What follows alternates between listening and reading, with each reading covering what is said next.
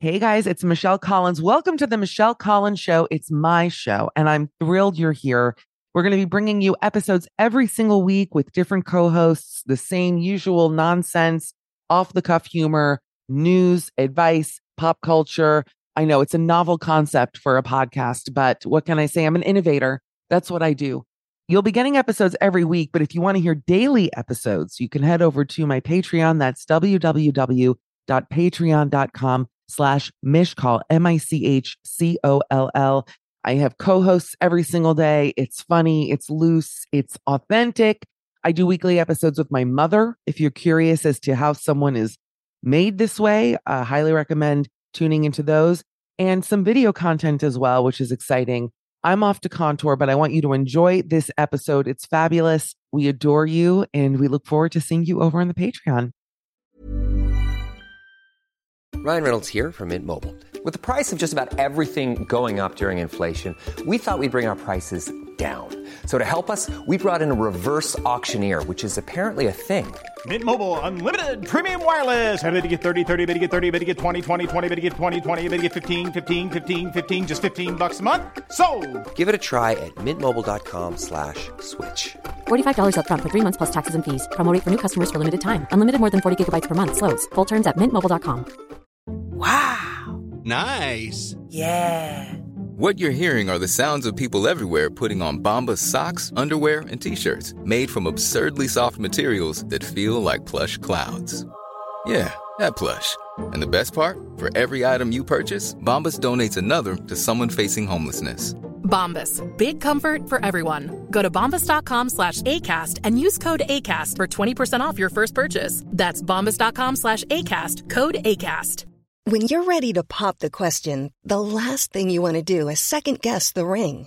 At BlueNile.com, you can design a one-of-a-kind ring with the ease and convenience of shopping online. Choose your diamond and setting. When you find the one, you'll get it delivered right to your door. Go to BlueNile.com and use promo code LISTEN to get $50 off your purchase of $500 or more. That's code LISTEN at BlueNile.com for $50 off your purchase. BlueNile.com, code LISTEN. Forever Dog.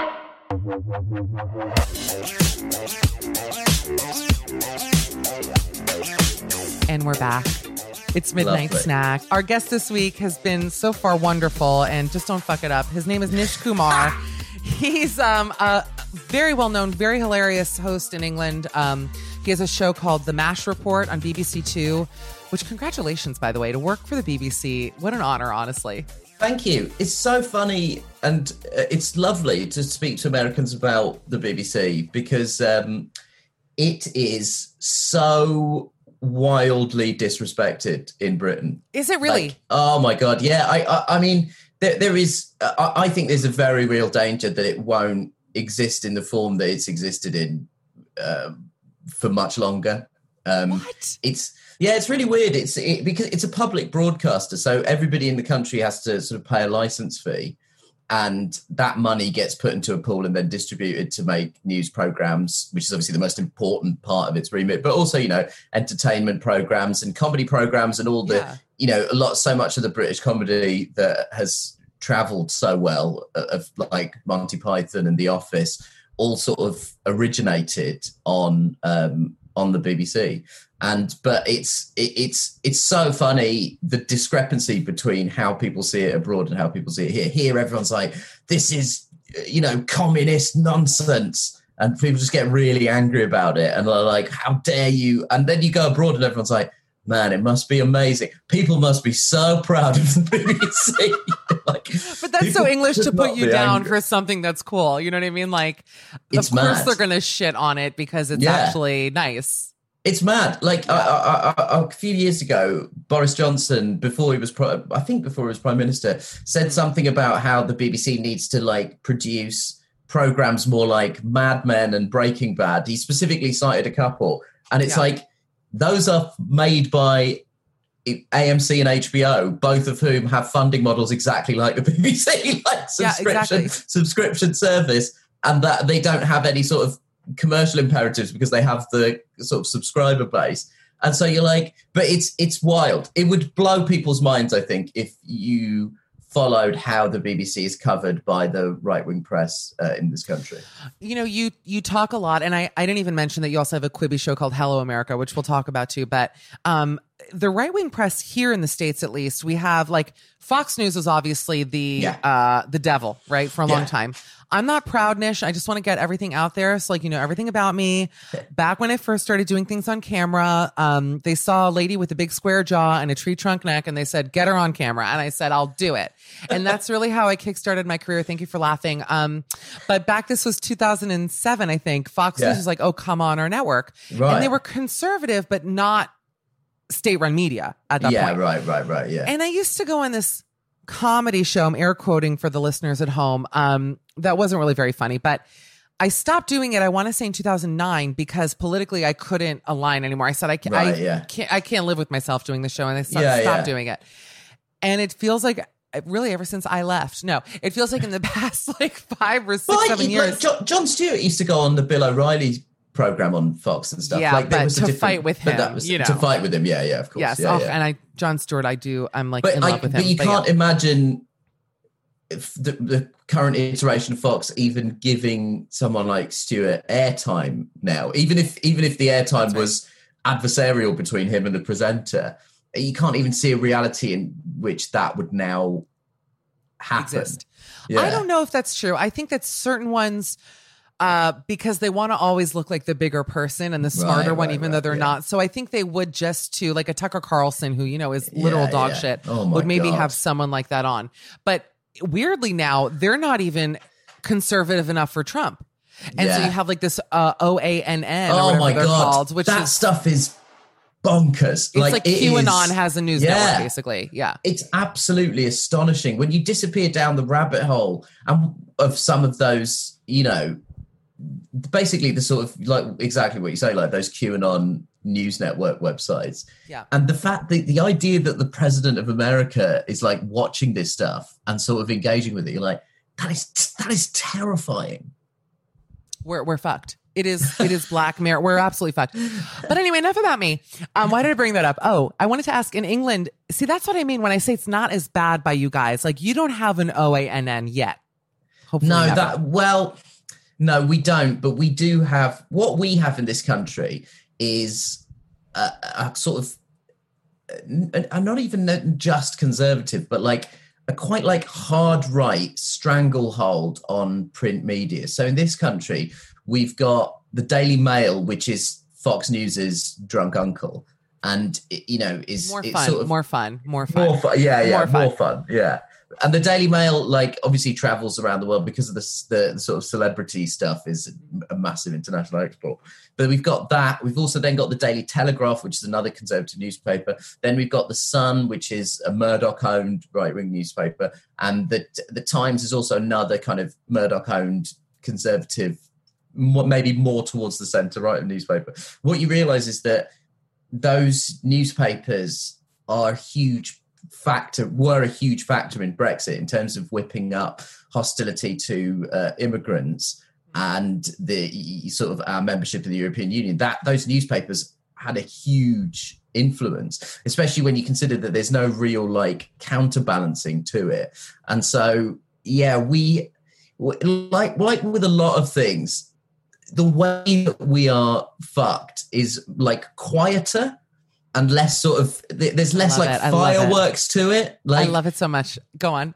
We're fucked like a Mike Leigh movie. You know, it's not like Independence Day. Like the buildings are not exploding, but it's a sadder, quieter. Clive Owen is jerking off into like a jar. It's something, it's like still fucked up. You're like, what? Like, I feel uncomfortable. Why is he doing that? Yeah. By the way, again, it's my kink episode. Everything I'm saying, I'm like, okay, check, like need to mark my thoughts for later with Clive Owen doing that. But wait, and I forgot my thought because I started thinking about Clive Owen. Oh, about the Daily Mail. I know what it was. The Daily Mail is so confusing. And by the way, they've actually, believe it or not, printed lies about me. I won't repeat, but that happened many years ago when I was on a big show here in America, and they were putting straight up bullshit in there. Yeah. And I literally had this thought, and you should sign out after I say this. I said, wow, like now I know how Jennifer Aniston feels, you know, like having to open the tabloids or whatever and just see, and I'm like nobody. I'm a literal nobody. So to have that happen to me, I'm like, how do celebrities even live their lives knowing that 90%, if not more, of what is out there is false? It has to just be such a bad, horrible feeling for them. I know exactly what you mean, because like sort of a couple of times in the last 12 months, there have been like some minor media scrums around me just in the UK. And you do start to think like, man, it must be really tricky being Brad Pitt, because people really just can print absolute horseshit about anything. And wait, it's funny that you went to Brad and I went to Jen. I'm thinking about Brad a lot today, because there's this like funny story that's been doing the rounds on Twitter. I don't know what it is. Again, this is like a classic, possibly based on nothing. But he's dating some girl who apparently is in an open. I'm sure none of this is true. But she's a German model, 27. That's what I know. So there's this rumor that she's in like an open marriage, and so there's just been lots of funny tweets and stuff about people going, imagine if you were in an open marriage and the other person was seeing Brad Pitt. That's the worst case scenario in an open marriage. Yeah, that's like not even a hall pass. That's just like, that's a nuke aimed at the school, basically. That's just you're beyond fucked at that point. Oh, man. Wait, can we talk open marriages for a moment? And I'm happy you brought it up, because at part 1, I talked about how a lot of guys on Tinder are skiers, and it actually made me think that I've not lived a fulfilling life. I'm not even kidding you. I thought maybe I should become like, because I've just never been outdoorsy. I've always been cultural, and I'm like, maybe I should be outdoorsy. I don't know. Like I had a whole thing with myself this week. Like maybe I should just start mountain biking. I don't know. It obviously won't happen. But another thing I'm noticing on the apps a lot are a lot of men in open marriages. A lot. Right. And I can't decide if this has just always been this way, if it's been like from when my parents got married to whatever, or if this is like a new modern thing where couples have just agreed to stay together and like sleep with other people. Number one, I don't know if I'm enlightened enough for that idea. Yeah. I don't know. I was just watching The Vow on HBO. I don't know if you guys have that over there, but it's about this sex cult. I know you know about what it is. And I can't wrap my mind around it. I'm not interested in that. Yeah. Do you have takes on this? Do you have any experiences, anything like this with open marriages? I've been in a boringly monogamous relationship. Yeah. With the same person for 7 or 8 years. And it's just, neither of us is like interested in going down the road of the open. My thing with it is, and I'm very happy for anyone to live their life in any way it's very like not, but my thing is always, I always feel like one person really wants to do but always. That's just anecdotally. I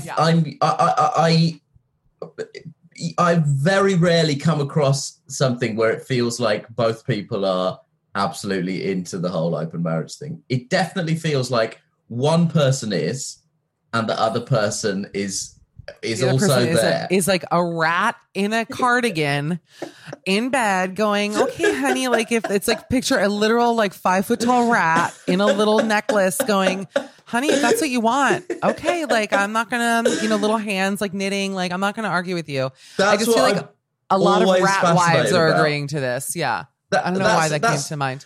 That's always my concern. And also, like, I'm always so wary. Anytime I hear a guy saying things like, the thing is, men biologically are actually, anytime I hear that, like, monogamy is actually not a natural state for men. Anytime I hear that, I'm like, wow, that is, you got as slippery a grasp of science as you do of your marriage vows, sir. I think it's a really fucked up thing, and it bothers me that there's so many of them as a single woman, like looking for, honestly, at this age, a relationship on Tinder, by the way, and you don't have to point out why I'm alone. I know. You're like, well, maybe that's the first problem. But listen, it's hard, Nishi, in quarantine. Like, how, you know what I mean? Where am I going? I can't go to bars. I can't go... Quarantine dating it must be a real minefield. It hasn't really even happened. I mean, I'm not going to get into my personal life with you, but I'll tell you quickly is that had a brief stint with someone from the past. A lot of guys from the past have reached out, actually, which I found really interesting. Like, wow, the desperation has become very heavy, a burden on you, hasn't it? To even have the gall after being treated like shit to text or message me. The gall of that, on the family. Not interested. But there's no other options. Cause like really, it's like the idea of even meeting someone for coffee, like to sit outside and have to order food. I'm having like the black swan feathers like grow out of my shoulder blades right now. Like it just, like I don't want to deal with it. But I also don't want to have like a singular coffin. So any advice for me to not be buried alone, Nish Kumar? I have my romantic history. Before my girlfriend and I got together. My romantic history is, if it was posted on Wikipedia in its entirety, it would get that thing where it's like, this article needs more information. Like this is... I would donate $5 for that. I'd be like, get it together. I want to know. This is a stub. This is a stub of an article. So I am luckily, my girlfriend and I both had quite brief romantic histories beforehand. And I think part of the success of our relationship, I partly attribute to the fact that both of us like had no real expectation of it going well. That's so sweet though. I think that's so important to go in and kind of have rock bottom. You should have a new show on Quibi called Rock Bottom Expectations. Just rock bottom. Just rock bottom it and don't, and just stay cool. It's like it's a romantic A&E's intervention for love, where it's just people who are literally, I would be the first, I'd happily be your first guest, people who are just like fucking everything up and who have just the worst track record, you know what I mean? And trying to get them together with someone who's also an absolute mess. I would 100% watch that show. I mean, that's most people on dating reality shows anyway, because they're all kind of disgusting. England has the best reality shows. Listen, period. We binge drinking, reality television. These are the things that we have really perfected. That's why I'm going there. If jazz is the American art form, reality television is the British art form. Like, by the way, there's a reason I connect with England, not just because I think I was like a prince back like in a past life. Yeah, I believe I was English royalty. I'm sure you can tell. But the binge drinking and the TV, the best. It's what we do. It's and just humor. what we're good at. And humor. I know. Yeah, we do. We do. We definitely punch above our weight in terms of the size of the country in the entertainment industry generally, and that's something we should always be proud of. Given the size, given how big we are as a country, and the amount of movie stars and so many and also like reality TV formats that we've just. But what's making me really happy, particularly about Love Island and Love Island's like popularity in the States, is that it's fascinating seeing Americans, because like I remember a few years ago when Tina Fey and Amy Poehler were doing the Golden Globes, and they made a joke about how British actors who, when they first go to America, all do the sort of same generic American accent. Yes. That they talk like this. And I call it Kate Winsletting. Yeah, that's right. In my opinion, yeah. The worst American accent of any English actor. I'm sorry. Every movie she's in, I hear her moving her lips like this. It sounds like someone hired a robot. She has to think so hard to do it. It's awful. But go on.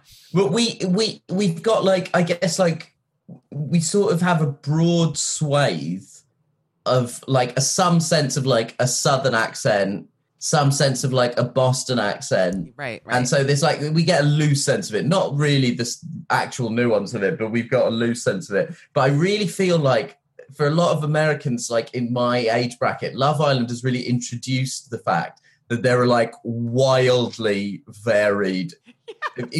There's a huge variation in British accents, because I feel like people know that like Scotland and Northern Ireland have parts of the UK that have different accents, but even within England, there are Cornwall. Let me name the ones I know. Cornwall, that's an accent. Yeah, that's a kind of the farmery accent. Yeah. Is there like a Brighton accent? Am I making that up? No, Brighton would be closer to London, like in terms of just like sort of a broad. The way that I speak is sort of a broad, just like the south of England generic. But then isn't there like a Chelsea posh accent too? That I actually find that impossible to listen to. Oh. Well, so the posh English accent is like, that's one of the ones that's hardest to, because also like they're so rich, partly because they never spend any money on consonants. So like it's just like this sort of like vowel, like oh yeah, going to, and it's like you're just like, wow, I don't even know where. It's hard. It feels like there were no gaps between any of these words. It's quite astonishing. I like it for like 2 minutes, but when I'm in England and I know a lot of people there, so I'll meet, whatever of different folks. So I couldn't tell you where they're from, but I can hear the difference in the dialects just having spent time there. And that posh one for me, even the sing-songiness of it, there's like a melody to it almost that is like, I want to rip my eardrums out. It just sounds so...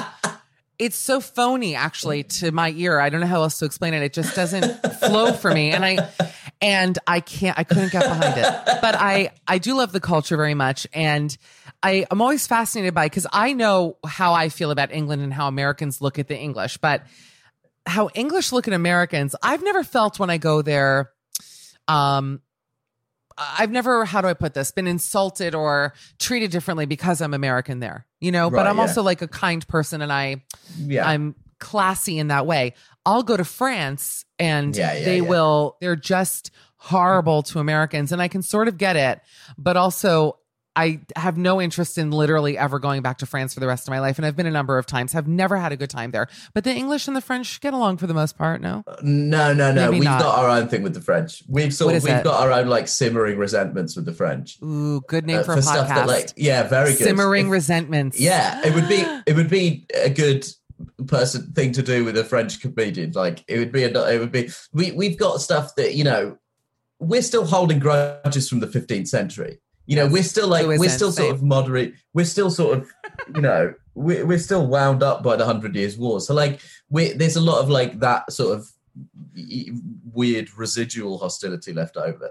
But we sort of, with America, we have a really interesting relationship because we sort of try and use contempt for you to cover our absolute terrifying awe and obsession with your country. So like, is that true? Yeah, a lot of the like British sort of contempt for America is just like thinly veiled, desperate love. Jealousy, maybe. Honestly, before I started doing this show, I truly, and I spent a bit of time in the States. I know Americans, but I truly did not realize that you guys did not know. We call our trading relationship and we call our geopolitical relationship with America the special relationship. And it's only when we started doing Hello America that I realized you do not know that term exists. I've never heard that.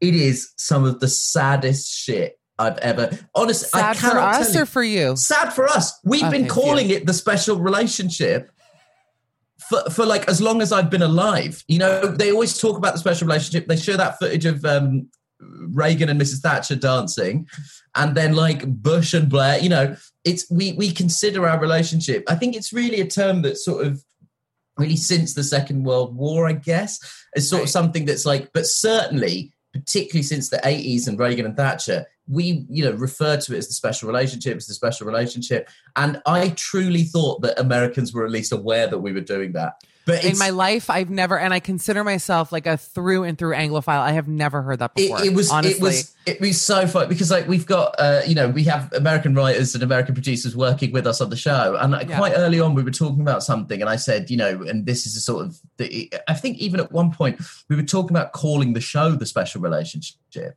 Oh my God. And honestly, it sounds to me like the Catholic Church scandal or something. There's something really, there's something like very sinister about. It's like that secret, like adult to kid or something. I don't know. Special relationship. I don't love it. It was a heartbreaking day. I'm really sorry, to have to watch like to have to watch like Hannah and Kima be like, I'm really sorry to tell you this.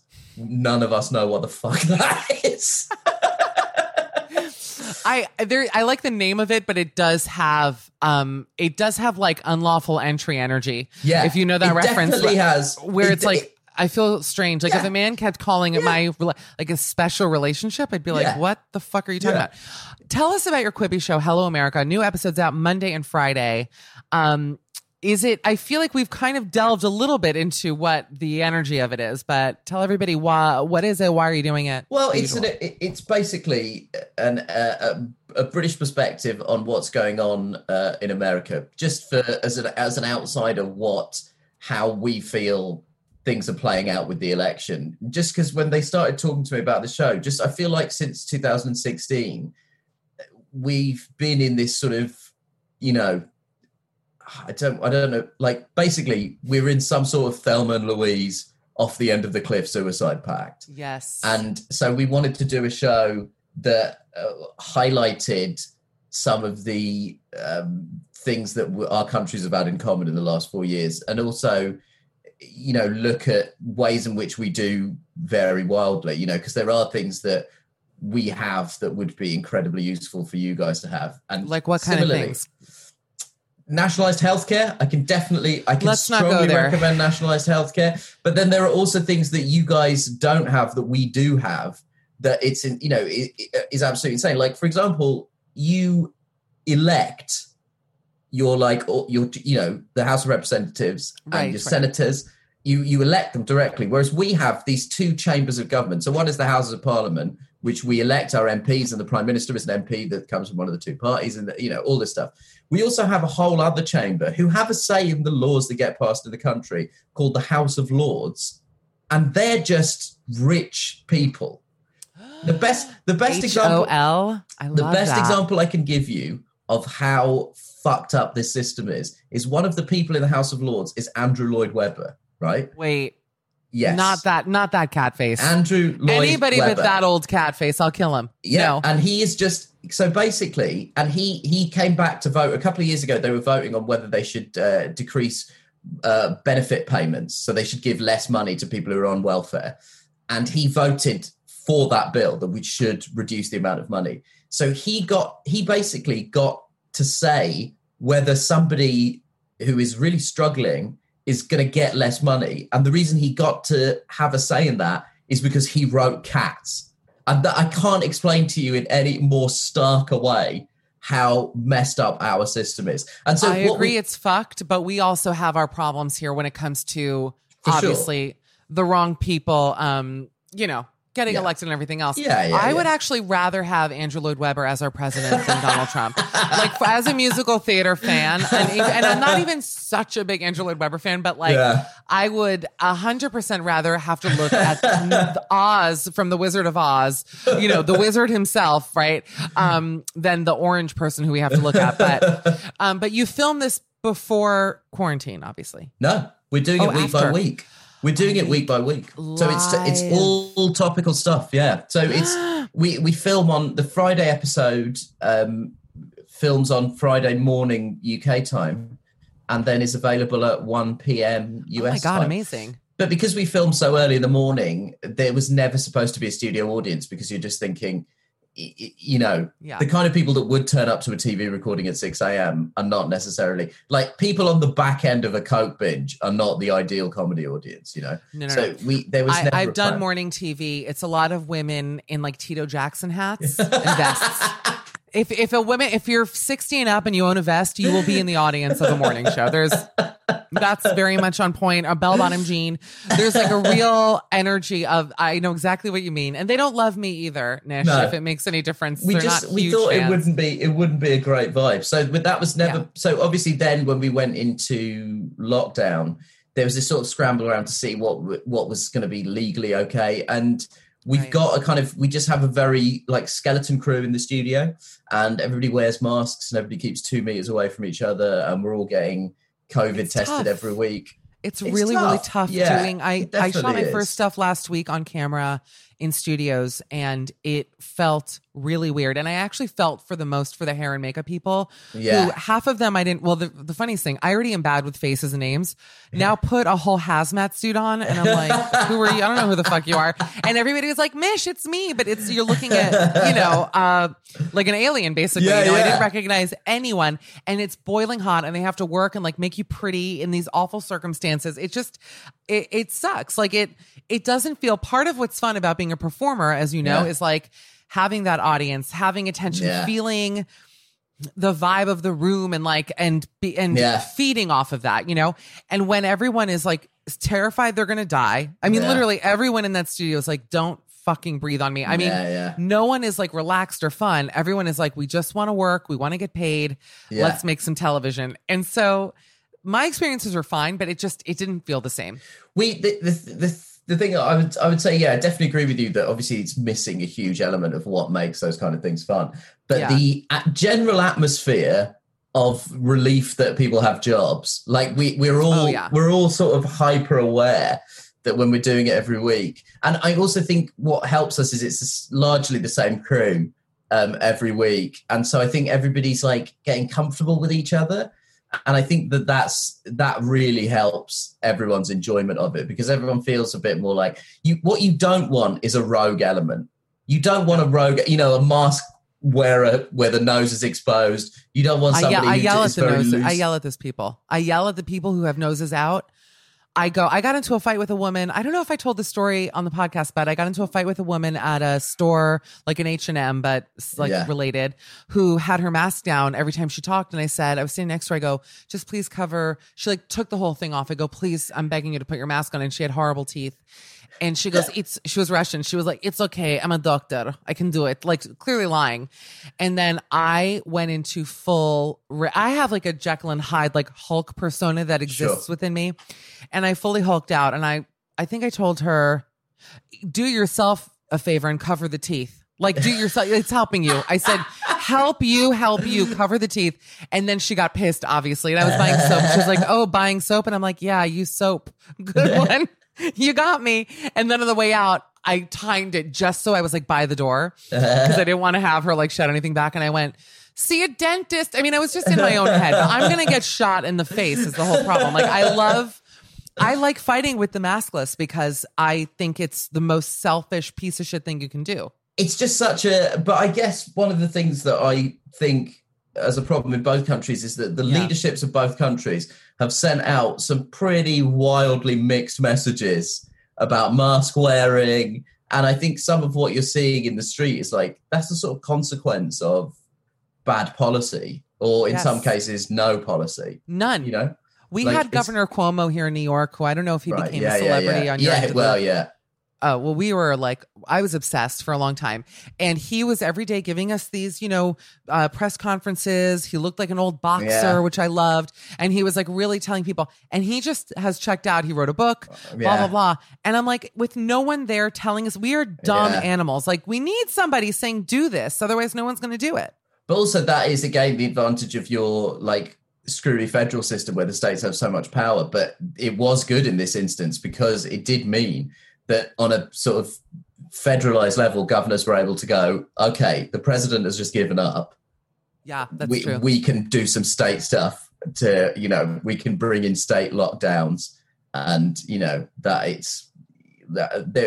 were definitely some advantages to your federalized system. See, why I liked Cuomo there, and I'm speaking out of turn, but I'll say it, is that it's very obvious that Trump has like mob ties, whether they be Russian mob or like there's just mob energy going on there. And I feel like Cuomo, whether he likes me saying this or not, definitely does too. So it does feel like in this sort of dick waving war, there is some strength. I don't know if the mob even exists anymore. I'm sure they do, but like, there's some sort of machismo going on there that I do think threatens Trump in a way that most men don't. You know what I mean? I would say if you don't want people to accuse you of having mob ties, you should definitely surround yourself with fewer people that ended up being indicted for crimes. Trump's inner circle It's almost like a badge of honor to not have been indicted at this point. No, and they have like their birth names are like Joey the Nose. I'm like, huh? That's on your birth certificate. What?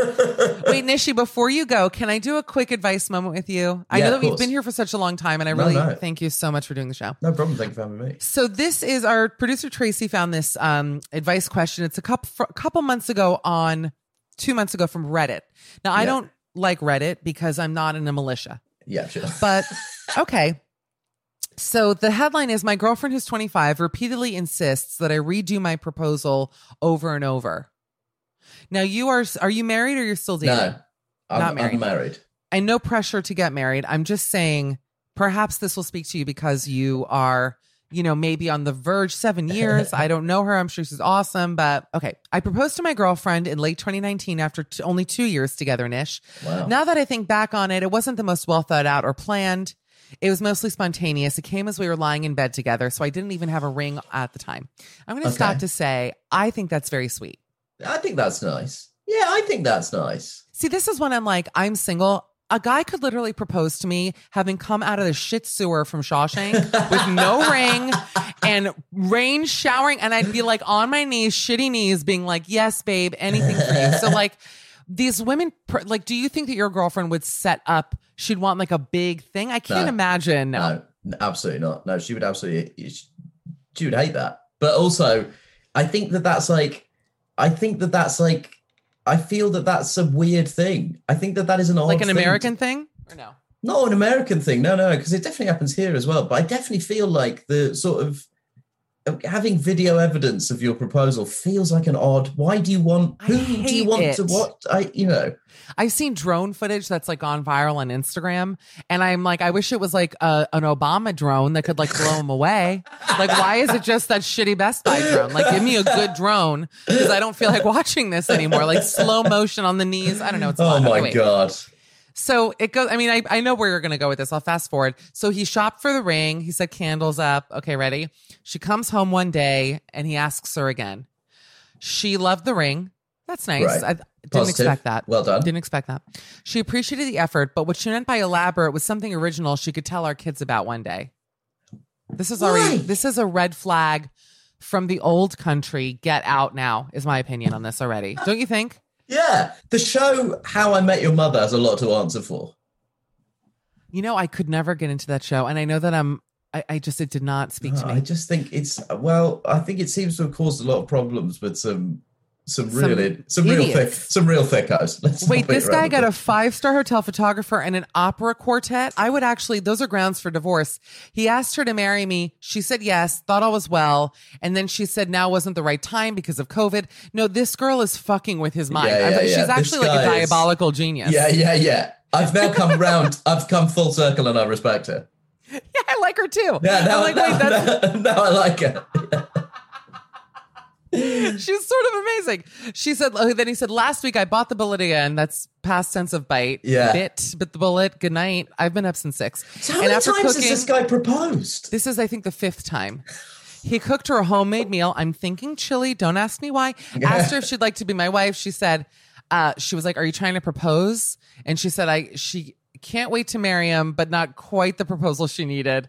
I mean, sorry. This bitch is funny. This is like, I love her. Oh, she's a hero. I'm a big fan of her. I would say that you probably don't need to marry her because this is like the Chinese government celebration because it is a billion red flags. This is red flag on red flag on red flag. By the way, what an amazing analogy. And also, can we talk about, I'm still not over the Beijing Olympics, Nish. That opening ceremony with the drums and how they just they had like trapdoors for anyone who missed a beat, was like down the chute. I can't get over how stunning that was. One last question. Why was Seinfeld never a hit in England? I think it didn't. It aired at a weird time. It used to be on BBC Two at midnight.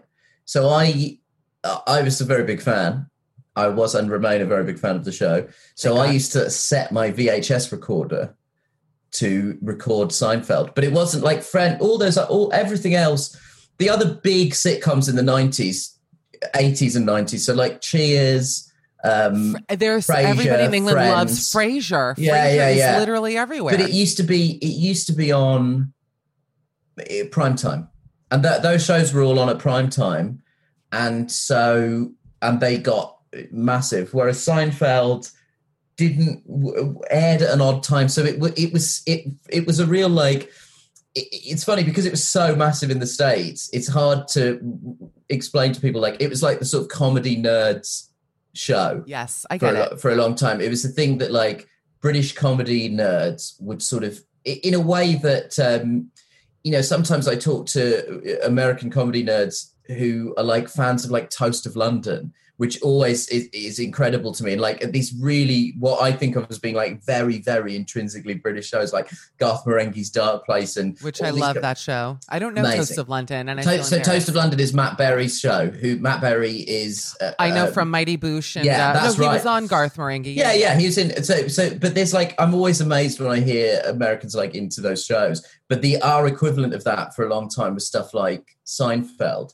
And so they didn't, for some reason, they didn't air them. Even the American remake of The Office, I would say, has only in the last like 5 or 6 years become really massive here, because here they aired the first series and everyone was very much like, fuck no this way, show, absolutely, sure. yeah, oh my absolutely God. No. It's like, imagine if British people redid Seinfeld. First of all, that would be, I'll say it, anti-Semitic, but also, allow me.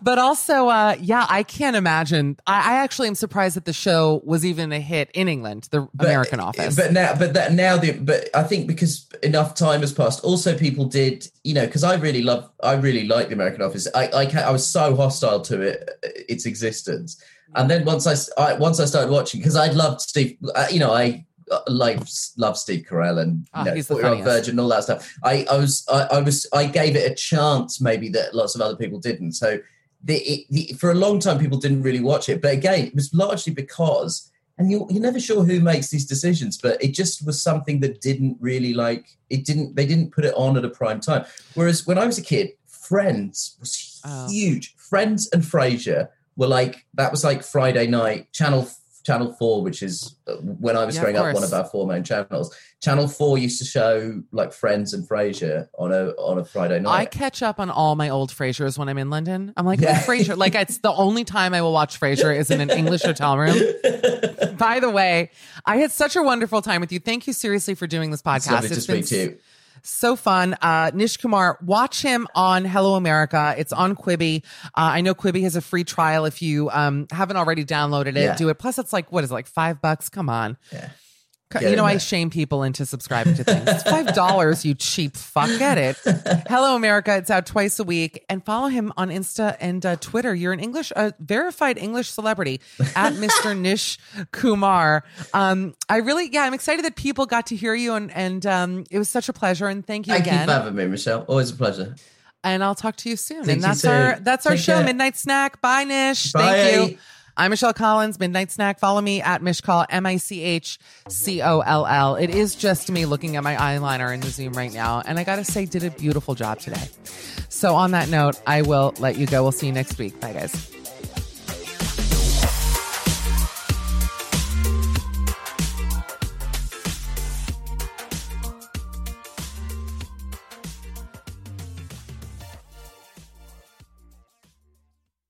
Forever Dog.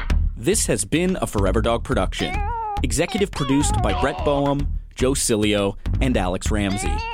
For more original podcasts, please visit foreverdogpodcasts.com and subscribe to our shows on Apple Podcasts, Spotify, or wherever you get your podcasts. Keep up with the latest Forever Dog news by following us on Twitter and Instagram at Forever Dog Team and liking our page on Facebook.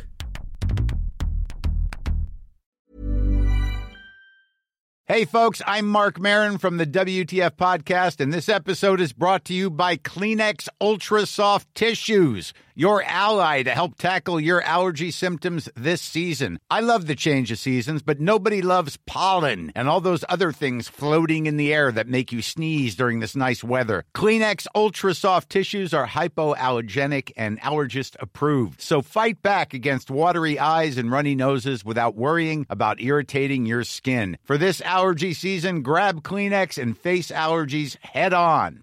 Planning for your next trip? Elevate your travel style with Quince. Quince has all the jet-setting essentials you'll want for your next getaway, like European linen, premium luggage options, buttery soft Italian leather bags, and so much more. And is all priced at 50 to 80% less than similar brands. Plus, Quince only works with factories that use safe and ethical manufacturing practices.